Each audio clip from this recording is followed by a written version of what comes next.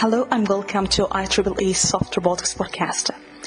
In this podcast, we're going to interview researchers from both academia and industry about their work, thoughts, spectrum, and more beyond that. This is Marwa Edwini, and I hope you will find this podcast useful. If you would like to connect with us, simply send us, and we will be happy to hear from you. And here is my interview. Thanks. Hello and welcome to IEEE Soft Robotics podcast. Could you please introduce yourself? Hi, I'm Professor Michael Bartlett. I'm Assistant Professor of Mechanical Engineering at Virginia Tech. Thanks so much for joining us, Professor. I would like to go back when you were a child. Do you have any memories where you're interested in science or technology as a kid? Any memories about that? Yeah, so growing up, I think what really got me interested in science and technology was probably my interest in sports. So when I was younger, I always liked to race my bikes, and I got into skiing. And during that process, I always found it very fascinating how if you could change a material on a bike or on the ski, that you could enhance the performance of whatever activity you were doing. So with that kind of interest in materials, I really became drawn to this concept where if we can, learn about the materials, how can we actually make them better? And I think that was really the beginning of my interest in science and engineering. Yeah, that's interesting. You have already PhD and also a bachelor in material science. And may I ask you how you came across soft robotics? How you came across this field? Yeah, sure. So as I was kind of coming through, I did my work in material science, and when I went to go to graduate school, I was really interested in soft materials at that time. So I actually went into a polymer science and engineering program and got really into the mechanics and functionality of soft materials. So after a few years of working in adhesion and reversible and switchable adhesion, often inspired by the gecko, I kind of became interested in expanding that into, making electronics or robots that were soft. So for me, it was this interest in coupling, my background in soft materials and interfaces and mechanics, and then pushing that into kind of new areas. And I was always really fascinated with these, wearable devices that you would take, traditional electronic functionality and then make it out of all soft materials. Or the same with robots, where instead of having, robot composed of all rigid materials, why not try to reimagine that with soft materials? Mm-hmm. Wonderful. So do you remember what is the first soft robot you built? Yeah, so the first soft robot I actually built that was a functional robot would have been a robot that we called a SMARC. So this was when I was at Carnegie Mellon University as a postdoc with Carmel Majidi, and we were developing these soft thermally conductive materials. And we had been doing that with these liquid metal droplets. So we were able to get some really interesting thermal conductivity, and we wanted to use that in actuation. So we ended up utilizing shape memory alloy wires, which when you pass a current through, they heat up and they can change their shape. But one of the challenges is when you embed those into soft materials, the heat can accumulate and then that actuation can go away. So we took these soft thermally conductive materials and then embedded these shape memory alloy wires, and we were able to get these bending actuators. So then working with some of the other graduate students in that lab, we wanted to make a swimming robot. So we took the material with the SMAs and made a tail, and then made this kind of soft body. So it was a shark-like robot and was made out of SMAs, so we called it a SMARC. And that would have been the first functioning robot that we built.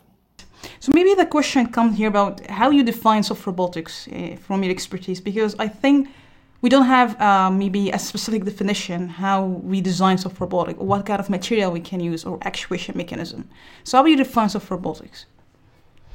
So I think I take a pretty broad definition of soft robotics. And to me, it's probably almost as simple as the name. So it's a robot that would be composed out of a soft material.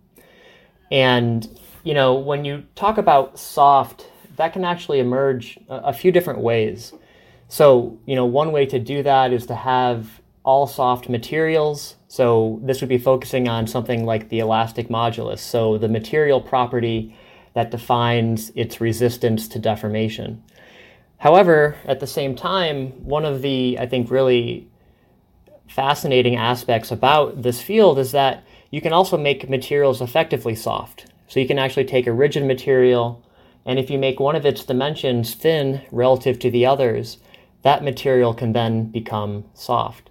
So I think, the kind of broad definition is that the robot should be composed out of a soft material, but that softness can come from either the materials or the structure on which it is built.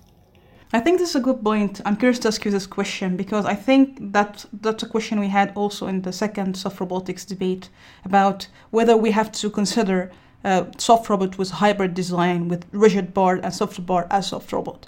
Do you think as a community we have to make effort in understanding the material? Do you think we really understand how the material behave or the physics behind the material? And do you think we have to get rid of the rigid parts that sometimes we consider in soft robotics? Well, I think that, there's probably more opportunities if you can learn to utilize the rigid components with the soft components. I think there's a lot of good reason in some applications that you would want it to be completely soft.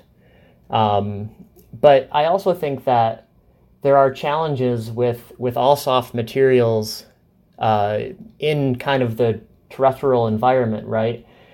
It's challenging to take an octopus which lives in the ocean, composed of, all soft tissue, but when it gets on land, it becomes hard for that organism, which was, beautifully moving through the water, to move on land. And, a large reason for that is it doesn't have any structural support.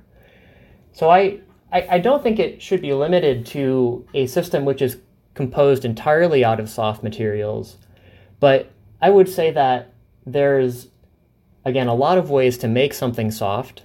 And I think that shouldn't be excluded when you're thinking about either focusing just on soft materials or rigid materials that can be patterned or put into different geometries to enable that soft response. Mm-hmm.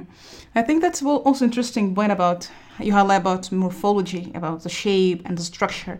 And I'm curious to ask you, what do you think may be the important question you have to consider while designing soft material? Or maybe what do you think missing pieces already in the field? If we inspire something from the nature in designing material, what do you think? This part. Yeah, so I think when you look into nature, there's certainly a number of creatures that really inspire me. When I was working on adhesion, we were really fascinated by the gecko. So, the gecko has this amazing ability to stick to a wall for extended periods of time, yet move rapidly, really almost instantly. They're very dynamic. And I think the same can be said for, something like an octopus, where for a long time I was a little hesitant about the octopus, but when you really look at what they can do in terms of camouflage and sensing and actuation, and essentially having onboard power and processing and also adhesion like the gecko, it's really quite inspiring. But, one thing that we've always kind of approached this as is, we like this concept of bio-inspired, which is similar to but different from something which is biomimetic. So when you look at biomimicry, this is really when you try to take what you see in nature, make what you see, and then see how that performs. And that's led to some really amazing materials and robots and all kinds of fascinating technology. But I think there's a lot of power in bio-inspiration, where one of the constraints that you have as a creature out in the wild is that you're sort of stuck with what you've been given. And what I mean by that is when you look at something like a gecko, they're covered in scales. So in order for the gecko to create adhesion, they had to start with scales. And that's in pretty stark contrast to what we can do in engineering and in science, where we now have access to, a huge range of materials, different chemistries, and all the different designs that we can leverage. And I think that provides a lot of opportunities where, let's look at nature, see what it does.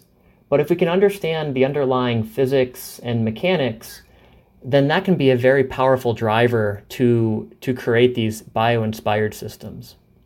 That's a great point. And maybe the shorter question here, do you think we fully understand the physics behind the material we're using? From your experience, do you think we understand them? I think that if you look at the physics of the materials that we're using, I think that generally we have a pretty good idea of the underlying physics. So if you think about something like electrical conductivity in soft materials, we've come a long way with understanding the physics of how that can be done. And I would say the same for even some of the thermal properties and optical properties, where there's just such deeply developed physics that we can leverage. But I will say what's probably one of the more interesting opportunities, I think, with soft materials and pushing the physics is that when we have our soft systems, one of the things that they can do is that they can deform, very dramatically. And those dramatic deformations can lead to all kinds of rearrangements at, submicron atomic scales, even, greater than micron scales. And I think there's a lot of, interesting things that can be done when you do that. And this has been one of the themes that we've been looking at, which is this idea of if you can reconfigure the material's microstructure by deforming it, can you use that as a mechanism to tune the physics?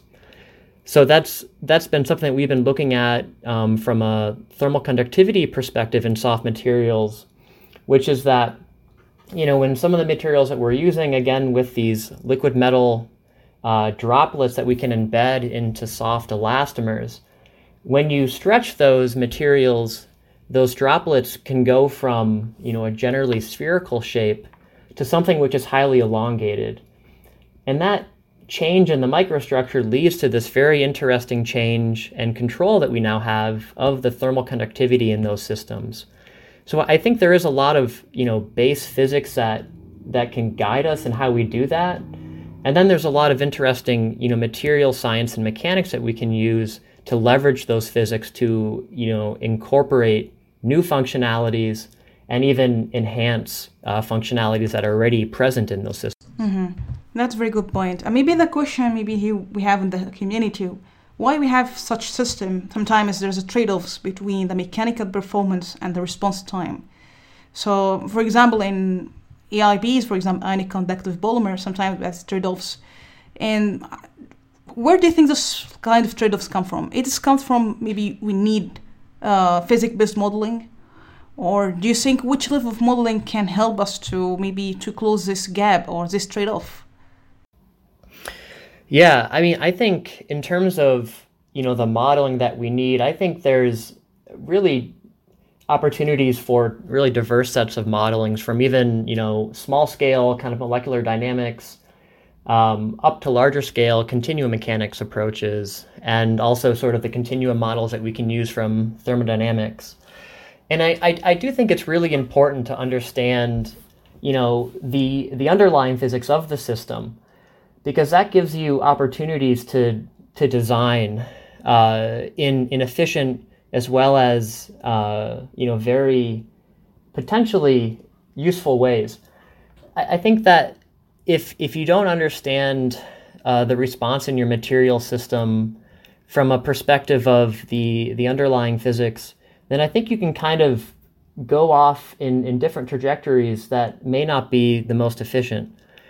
And I do think that the ability to model materials, whether that's how they deform or how you can control them, or how we need to, create them even, or the physics of even manufacturing these systems. I think those are all incredibly important when we think about how we push this field forward as a community. And that's where I think there's a lot of exciting things happening where, people with different skill sets can come together and work on this really interdisciplinary field. So when I'm looking to your research interest, one of the things I came across about adaptive material. Can you please tell us about what do you mean about adaptive material? Yeah, so I think what we're thinking about in terms of adaptive material systems is, you can start with a material that has some given function or some given shape. But that function or shape, may be useful at time zero. But as you go forward in time and you enter different scenarios, it would be great for that same material to be able to adapt its shape or its properties to then function in a more efficient way. And the way that we think about this is, creating tunable properties and structures that we can then program different responses in based on their state. So, I think one of the most obvious challenges here in soft robotics is that often we're looking for these significant deformations. So whether that's, a large stretching deformation or the ability of a robot to, conform around or mimic a complex shape, we want that material to start out soft. We want it to be able to achieve these large deformations. But oftentimes, once we're in some configuration, it would be ideal for that material to become load-bearing. So we'd have to go from a soft system to something which could be rigid. So that's really, one, I think, common theme or common example of adaptability would be in its stiffness. And again, I think if you can embed that into a material so that can change either through the environmental conditions. So maybe you want it to become stiff when it gets to a certain temperature, or you want it to become stiff when it gets to a certain location. That may require you to have, instead of just some kind of stimuli responsive material, potentially some kind of control where you have maybe a computation that goes on that decides it's time to change the material's property, and then that property can be changed on demand. Mm-hmm, great.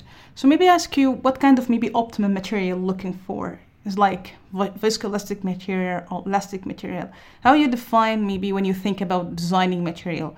Because I think this question is related to whether we have to pursue new material or we have to use, for example, architected compliance, where we maybe see a relation between the morphology of the material and how we get new functionalities. So how do you see this approach of designing new material or exploring what you have through architected compliance, for example? Yeah, so, I think to go back to the first part of your question of what is an ideal material, I think that, an ideal material is a material that can do the best that it can do in a given situation.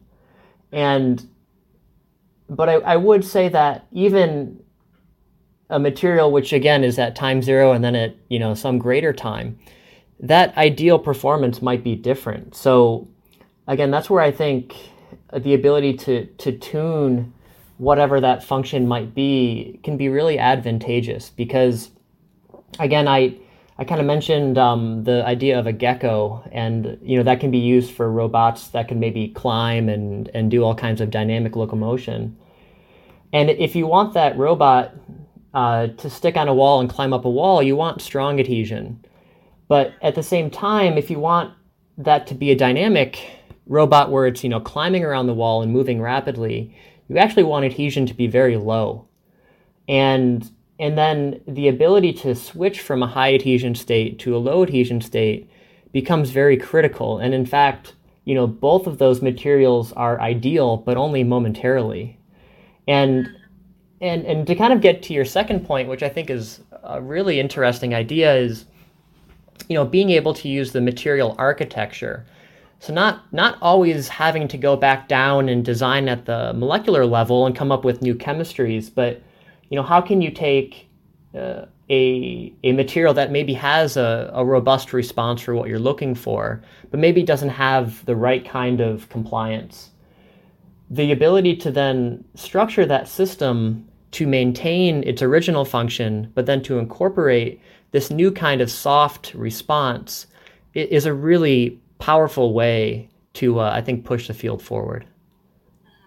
Maybe the question here related, what is an area or direction of research you think is very promising, but the community seems to disagree or doesn't give much attention to it at the moment? Well, I think, at least from my perspective, I know that, you can't certainly do everything all at once, but, one thing that I've really thought a lot about is we've been able to do a lot of very interesting things with soft robots in a laboratory setting. And I think even some of the, initial examples we saw where we could, run over robots with cars, that really caught my attention because, one of the big benefits here of soft materials is that they can be, robust to getting run over or getting dropped off something high. And I have to imagine that, as we take these soft systems out of the lab and really begin to use them in the real world, that they're going to become vulnerable to damage. So, one approach that I think has been more common to accommodate that, and it's something that we've been interested in as well, which is, self-healing materials. And I think people have looked at that, and there's been, many great examples of that. I think at the same time, it's also important for us to be able to identify that damage. So how can we, create materials that can be able to detect damage? So instead of just self-healing, which again, it can be a promising avenue, but it doesn't necessarily tell us that something's happened, how can we develop systems that can identify that damage, send out a signal to tell us about it, and then I think the next step, which is, the real challenging step, would be how can we then have a given response to a specific damage event? And to me, that's something that I think can really improve the robustness of soft robots, especially as they get out of the lab and, kind of into the wild. And I think it's an area that, people have started looking in more recently, and I think there's a lot of interesting opportunities there. In terms of detecting damage, I do think it's a lot of times going to be, in some sort of sensing mechanism. And, one of the challenges about this, from my perspective, is that I think we want to be able to positively identify damage. So, one form of damage that would be severe would be, maybe a hole gets punched in your robot, or maybe part of it gets cut off. So I can imagine where if you had a sensor in there that, turned off when it got cut, that could be a useful indication of damage. But at the same time, there's also a lot of different ways that your signal can just go away. And it doesn't necessarily have to be a result of damage. And that's where I think having materials and sensors that can positively identify damage. So instead of having a sensor that turns off, have a sensor that turns on. And to me, that's a pretty promising avenue where if you can have sensors that when damage is induced, they send some kind of signal out, then that would be a pretty efficient system. So we have done some work in this area. This was in collaboration with Carmel Majidi and Eric Mark-Vicka, where we were able to use these, again, liquid metal droplets dispersed in soft rubbers. And we took those materials, which are initially electrically insulating, and we put a soft sensing grid on top of that. And what we were able to do was, when damage was induced in this material, the liquid metal composite would become conductive because these liquid metal droplets would coalesce around that damage event. And then with the sensing layer we had, we could then use that new conductivity to essentially locate that damage in a 2D plane. So this was, I think, a good first step where we were able to have a electrical signal as an output that had a positive indication of damage that we could locate in a 2D plane. And that was pretty compelling for us because these materials were soft. They were made out of silicone rubbers. They had the ability to be deformable and conformable to different kinds of surfaces. And that could be a kind of a beginning point of almost in a robotic skin that could be able to sense damage at different locations and then report that damage to some sort of processing unit. I think maybe there's a question also about, in the community about how we can embed sensors in the material. And sometimes we have example like any conductive polymer can work simultaneously as a sensor and actuator at the same time. So how do you see this kind of integration sensors in the material so that it can detect any kind of maybe scenario of maybe damages or maybe any kind of scenario expectance of robotics? How do you see this kind of integration for embedded intelligence in the material? Yeah, I mean, that's a really promising avenue. I think if you can incorporate whether it's, one sensor that can do multiple detection modes, or if it's multiple sensors that work together to enable multiple detection modes, I think, having the ability to know the state of the system with these sensors is really important. And so that could be, what is the current shape of the system, or, what is the current damage scenario that the system may be under, or even, what is it touching? Is your material in contact with something? And I think, what's pretty interesting about that scenario is that when you're touching something, that can lead to a deformation in your material. And if you touch it potentially hard enough, or if it's an adverse surface, that can potentially result in damage in your system. So there becomes this potential for convolution where, you might be touching something which leads to a deformation, or the deformation might be induced by an actuator in the system. So I think, the ability to reconcile the different kinds of deformations or contacts or damage events that we have is non-trivial. And I think it does, open up a lot of interesting questions about how many sensors do you need? Should they be distributed in certain ways? And then how can they work together to tell you, the full state of a system, which I think to this point has been lacking, where, maybe we combine one or two kinds of sensors together, but that doesn't necessarily, if you were to, drop this robot in a dark box and have it perform different tasks, you may not actually know what it's doing with just one or two sensors. And how do you see the intelligence so far for smart material? If we speak about already the material that can actuate and sense at the same time, how do you see the potential behind this material? What limitation do you think maybe we have to focus on? Yeah, so I think the potential of integrating, sensing with actuation is really important. And in terms of, what we might need in terms of what might, be the kind of intelligence of that system, I think it kind of boils down to, the ability to acquire that signal or response and then analyze it, and then take those two together and then do something with it. So kind of deploy that knowledge. And, to me, I think that with sensors, we can acquire that.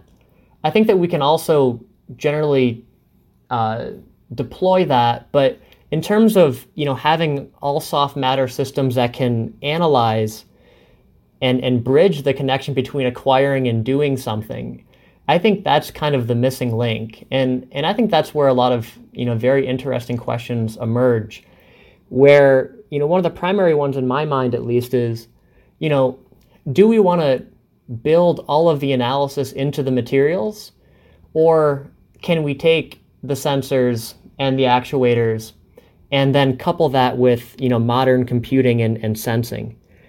I think I'm curious to ask you this question as well, because that's a question we have in the podcast about about the controller for the smart material. And we have witnessed sometimes the controller destroy the natural dynamics if you force the material to behave in certain behavior.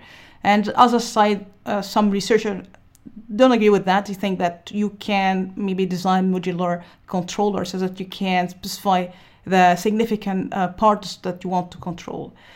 And I think that's the concept we had with when one of our guests to say that nonlinearities in the material and the structure could be beneficial for the soft robot. And you don't have to need to use a controller. He doesn't think that controller is really, it's just limiting the capability of soft robots. So he wants us to say that we can maybe explore more what could be the beneficial nonlinearities in the material and also the structure itself.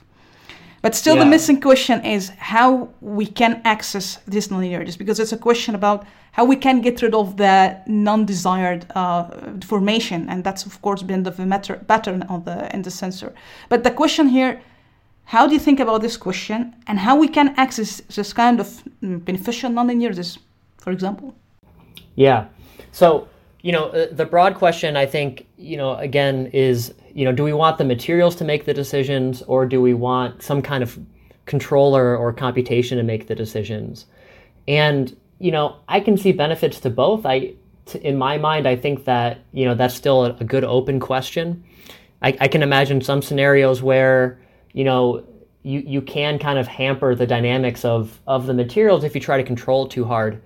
But at the same time, at least where we're at now, I don't think that we can build in all the different sorts of actuation or sensing scenarios into the material itself without, I think, losing some opportunities.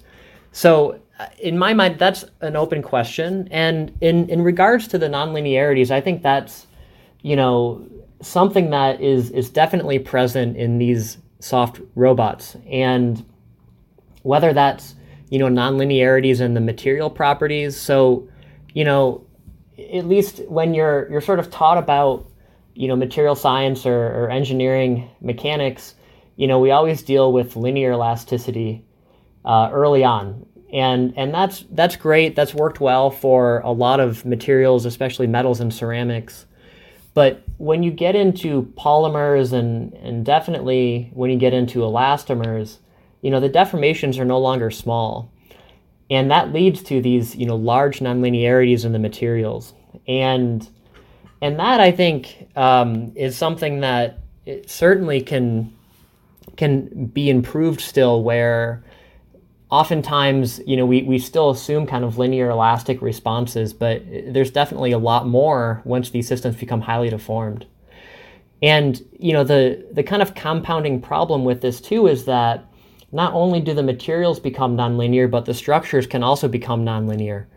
And I do think that nonlinearity, whether that's like a buckling event in the structure, or maybe even a snapping event, which can lead to kind of locomotion, I think there's a lot of, really great opportunities there, because again, with the soft materials, we can actually, undergo these buckling deformations, but then because they're soft and reversible, they can actually go back to their kind of undeformed state. So that presents all kinds of interesting opportunities to incorporate nonlinearities into materials or into the structure to get, a very dynamic deformation, or maybe even an amplification in the forces that we need. So it's definitely something that, we're thinking about, and I know the community is thinking about, and I think there's a lot of, great opportunities there. And maybe if I ask you about maybe misconceptions about robotics, maybe you speak about the field, something you have witnessed with your beard, misconceptions about developing new materials in this spectrum. Do you have any misconception you have heard about it, or you actually any kind of this scenario happen? In terms of misconceptions, I would say that I haven't necessarily received this particular criticism myself yet, but I do think that, soft robots is still a young and kind of emerging area.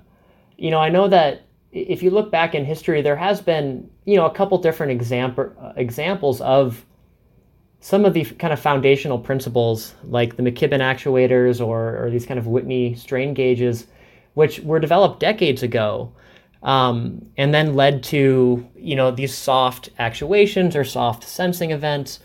And then they kind of went away, and now, soft robots is making kind of this, surge back. So I think, one misconception could be that it's only a young field with a young history, but I do think there are examples of, the types of things that we're doing in the history of robots and materials. So I think that can be one misconception, and then the other one would maybe be because it is new and it is emerging, and it hasn't been deployed at large scale yet in industry. I think that there can always be skepticism about the utility of these, or what ultimately do we envision soft robots doing, and to me, I think that's kind of at the hands of the researchers in this space, where it's really our responsibility to help the field mature and to make these I would say examples that we've shown and get them into practical applications and out into other people's hands. And I think that would be a way to get buy-in and also to help solidify the field as something that can really change how we view robots. Yeah. So maybe that's related to that. What do you think may be the biggest technological roadblocks that could face off robotics in short term and longer term? What do you think maybe the most technological roadblocks? So in terms of, what is the most technological challenge that we're facing in the field? I think there's a lot of different challenges, and I think that, one of them from a real practical perspective and in a way to kind of propel the field forward is that, I think the application that absolutely demands soft robots, I think we still need to, identify that in some ways. I think that there are a lot of applications that have emerged that can be solved with soft robots or have the potential to be solved with soft robots.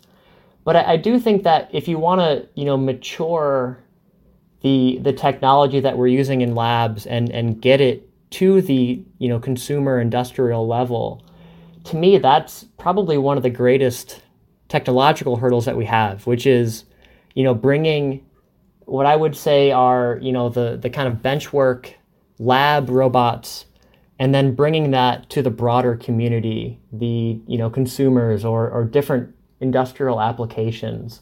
So that's not, I'm not necessarily focusing on maybe one specific technology from sensing, actuation, or controls, but I would say that what is a really large challenge of going from a bench to, someone's kitchen, I think that's a big thing for us to tackle. Mm-hmm.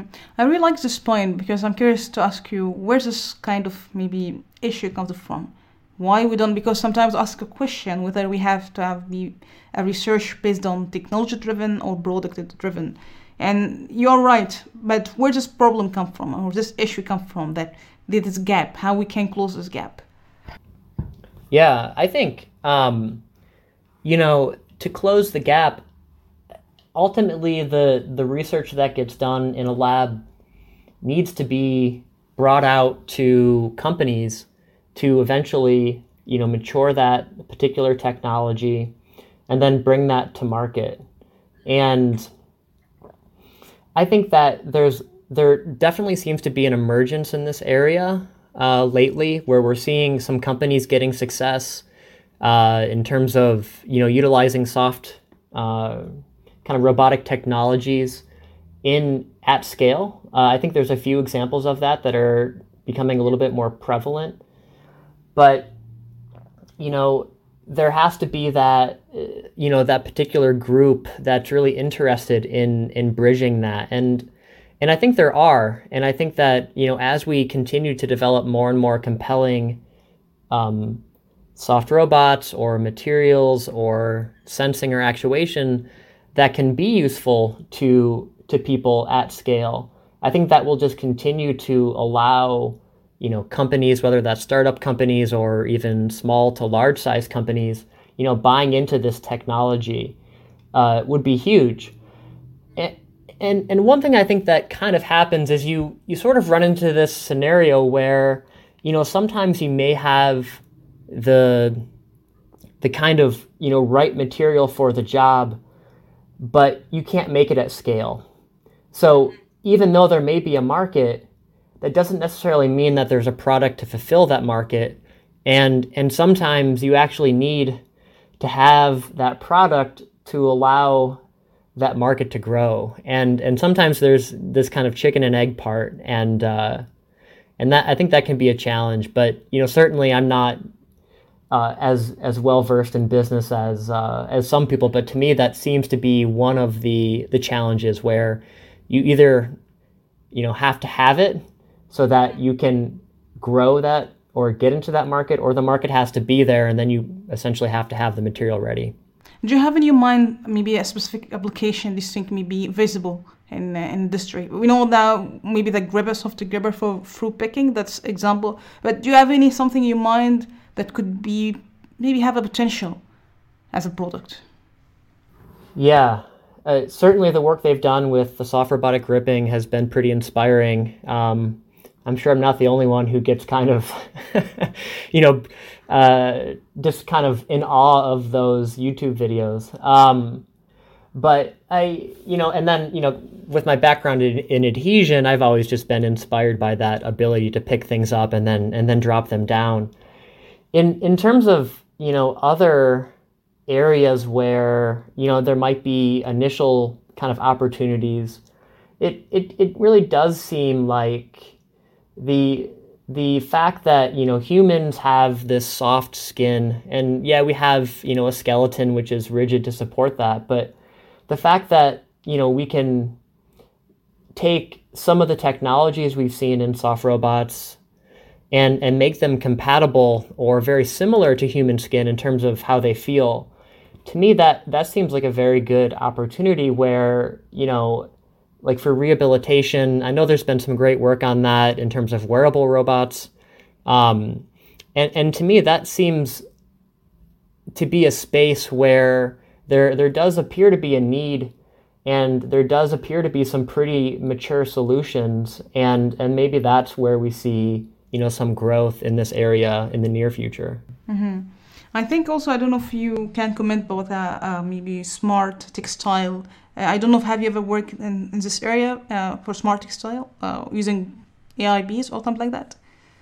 Well, so maybe not necessarily smart textiles, but one of the things that we did when we looked at gecko adhesion and trying to get high capacity yet reversible easy release was we found that fabrics like carbon fiber were actually a really promising way to do that. And it turns out that if you look at reversible adhesion as a whole, there seems to be this need to create large degrees of contact, yet be rigid in the direction of loading to get high forces. And of course, that's a conundrum, right? You need something to be soft and stiff simultaneously. And it turns out that fabrics actually can do that in some ways, where we took a soft rubber that wasn't sticky or tacky, and then we impregnated that into the carbon fiber, and we made this composite material where it was very stiff, when you pulled on it, so that was good for high adhesion, yet the fabric itself has this ability to drape and contour to surface irregularities, which allowed us to really get large contact areas and get that soft elastomer very near to the interface. So, I've always been a big fan of fabrics and their ability to be an engineering solution. And I think, smart fabrics that, could maybe actuate or sense is a really great way forward because, fabric is a commodity at this point. And, if we can bring in some of the technologies that are being developed and then incorporate those into fabrics, it seems like a very, nice path to get, wearable robots or wearable electronics, because of course we wear fabric every day. Mm-hmm. I can't agree more with that. And I think one of the issues, for example, about encapsulation, because there's some research about actuating the fabric, and you still have the issue how we can encapsulate system. I don't know if you can comment about the challenge on encapsulation in general, how we can design encapsulation for such system like that. So in terms of encapsulation, I think that becomes, to me, one of the real challenges too in this field, which is that, for so long, when you look at robots or electronics that were rigid, you could put that in a rigid box and then you could hand that to someone and they could take a hammer and hit that box, but the electronic inside was fine. But because now we want, these soft robots or soft electronics, we essentially have to remove that hard case. And that traditional encapsulation that we had with those hard cases is now gone.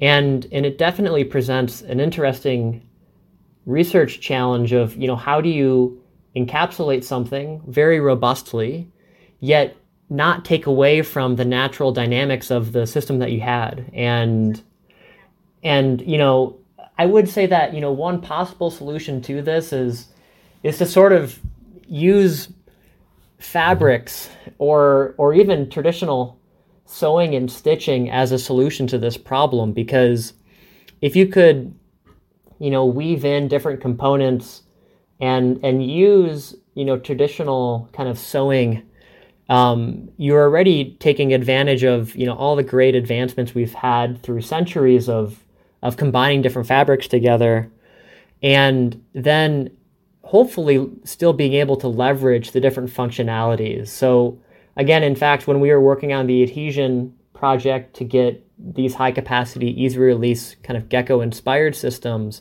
we actually did a fair amount of sewing. And that really allowed us to achieve some very important functions for these adhesives. And I will never forget, the sewing machine that we had to buy that was in the lab that we used to do that. And I'm certainly very grateful for the students we worked with who knew how to use the sewing machine and really allowed us to, I think, make some nice advances in incorporating kind of soft functionality into fabrics. Yeah, indeed, it's very interesting. So we're closing this end. I have 3 questions. The first one, was there any direction you thought would work out very well, but empirical result proved something? Maybe you didn't expect this result and was interesting for you. I think that, if I had to answer this honestly, for everyone to hear, it probably would be with some of the work we had with liquid metal, where we wanted to increase the thermal or electrical conductivities of liquid metals like gallium and indium or e-gain. And, the idea we had was, well, let's take particles that have higher thermal conductivity. So we took materials like copper, which is, I think, about 20 times more conductive than e-gain.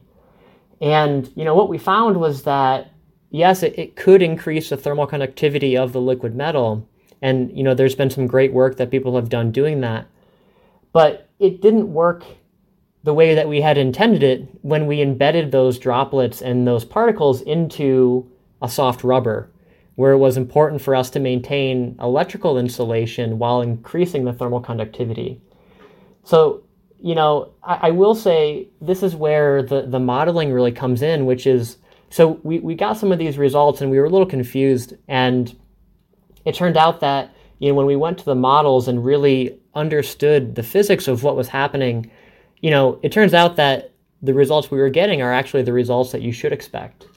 So that was really interesting to us. And I will say the other thing that came out of that that was unexpected was that, materials like e-gain can actually react with different metals and form alloys and intermetallics. So it turns out that with copper, if you put something around 30 weight percent copper into a droplet of e-gain, that you get enough reaction between those two that the liquid metal will actually turn completely solid. And there's no longer any liquid phase left. All you have left now are these kind of intermetallics that have formed. And again, that was something that we were able to investigate using some modeling, some thermodynamic and kinetic modeling that supported those results that we were seeing. So there was just all kinds of things within that project that we learned that we did not know at the onset. So we have this question from the audience all the time about how can we ensure a diversity of approaches that gets exposure they deserve and prevent an over-investment in a limited set of techniques. And the question is about how can we enable more inclusive culture around competitive ideas? Yeah, I mean, that's really important because, the first path you take or even the most popular path doesn't always turn out to be the best path. And I think it really is important in a field like this to allow for, different technologies to emerge and to be evaluated. So, from my side, I definitely see the different opportunities that exist when, you're allowed and able to explore things that maybe people didn't think about initially. And that can be, a challenge, of course, where, there may be some topics or ideas that have been promising. But of course, that doesn't mean that other ideas are less promising if they haven't been fully explored. So, one thing I've always learned in research is to keep an open mind. And I always tell the students I work with that, you can have the best plan in place, day one for the experiments you want to do. But you may go into the lab and, after your first step or two, it might completely change. So having that flexibility and open-mindedness to the things that you observe in the lab and maybe even in, simulations and things like that can really lead to, really powerful things. And of course, we've seen all kinds of, interesting examples of sort of unexpected engineering results leading to revolutions and in technology. And I think that, that is probably not going to go away. And I think there's a lot of reasons to keep your eyes open. I think that's also a good point, because I think we have to be realistic in that case, because first of all, what makes a good idea, genuinely good idea, how you decide that in the community. And the second one about the publishing and parish culture in this direction. And we discuss that frequently in the podcast. So how do you see, as a scientist, you want to do like innovative research and you want to answer all the fundamental questions, and at the same time you pressurize it to get result and publish? I don't know what your thought about this subject. Do you think, how do you deal with that, first of all? Yeah, it's definitely true that, we do have to be productive and publish these results. And sometimes that does lead to pressures in terms of, what we can pursue. But, I think that, one of the reasons I got into science and engineering was just kind of out of curiosity. Why does that happen? Or how did that happen? Or how can we make it happen differently? So, for me, I think that I'm often just driven by this curiosity to understand how things work. And then once you understand that, you can then make it work better. So, from my mind, of course, we're driven by getting results that can be published. But I also just am always so happy to learn and to, see unexpected results and to continue to be curious. So I think you have to balance it, but, ultimately I got into this because I love it and I don't want that to go away. So I'm always aware of that when we're looking at, the work we're doing and making sure that at the end of the day, we can get good results, but still be, driven by curiosity and driven by, the sort of engineering desire to make something better. Great. And do you think ego is important for the researcher?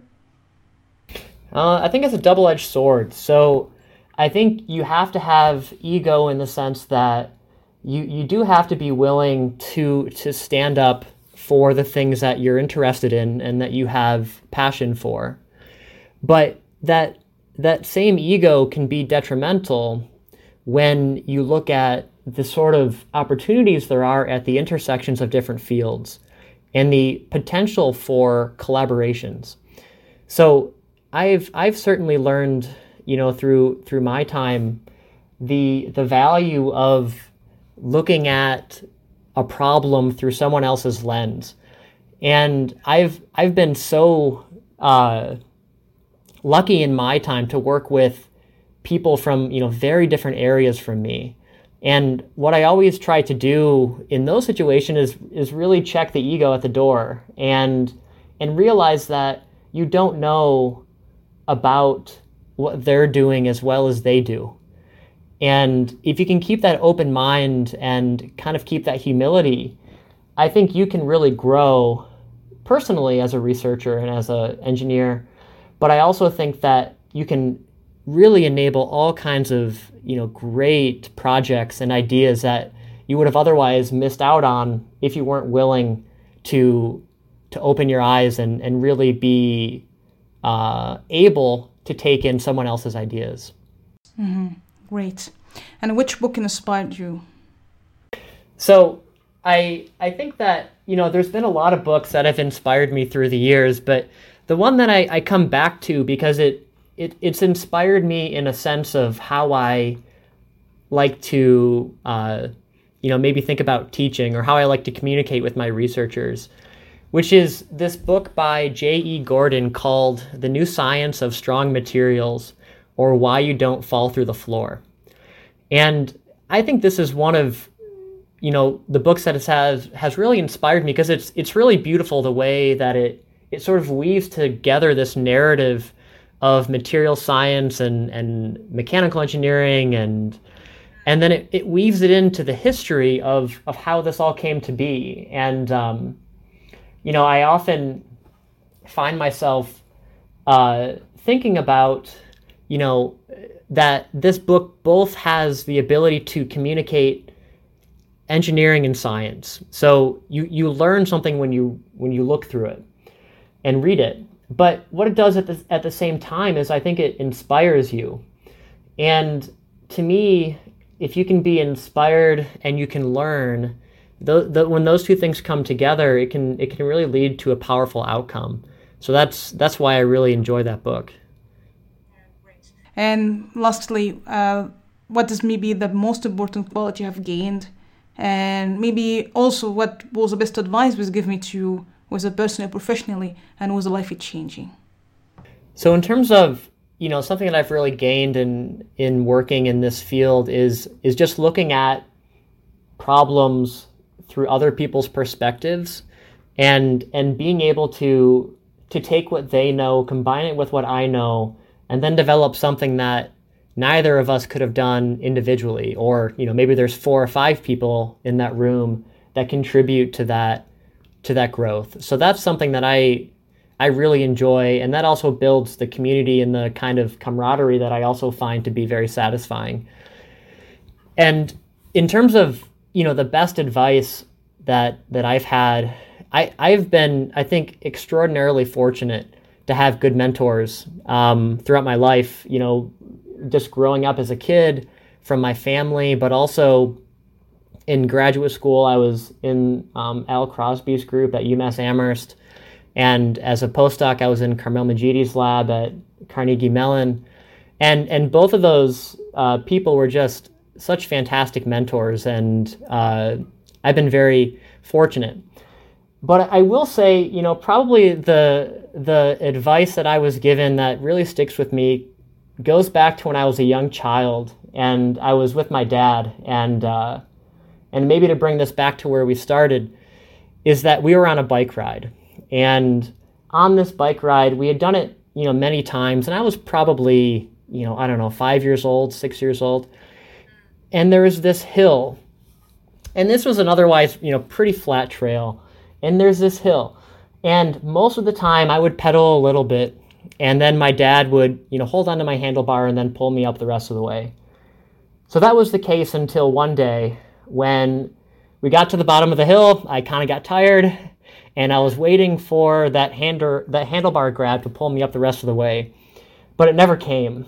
And so at that moment, I was kind of at the bottom of this hill, and I was, not sure how to get to the top.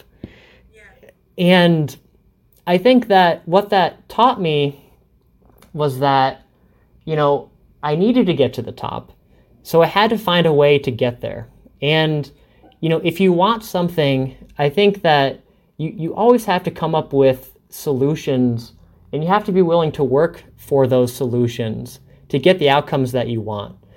And, I'll never forget getting to the top of that hill that day and really realizing that much later in life that was really a pretty impactful event.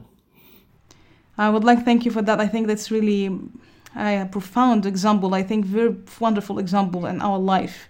Yeah, that's really brilliant, Pawan. Thanks a lot for that.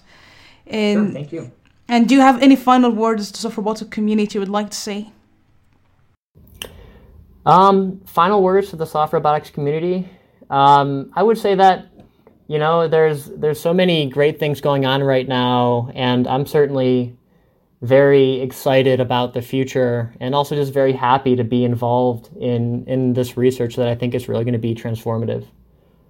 Thanks a lot for this enjoyable and thoughtful discussion. I really enjoyed it. Thanks a lot for your time. Thank you. Great, thank you.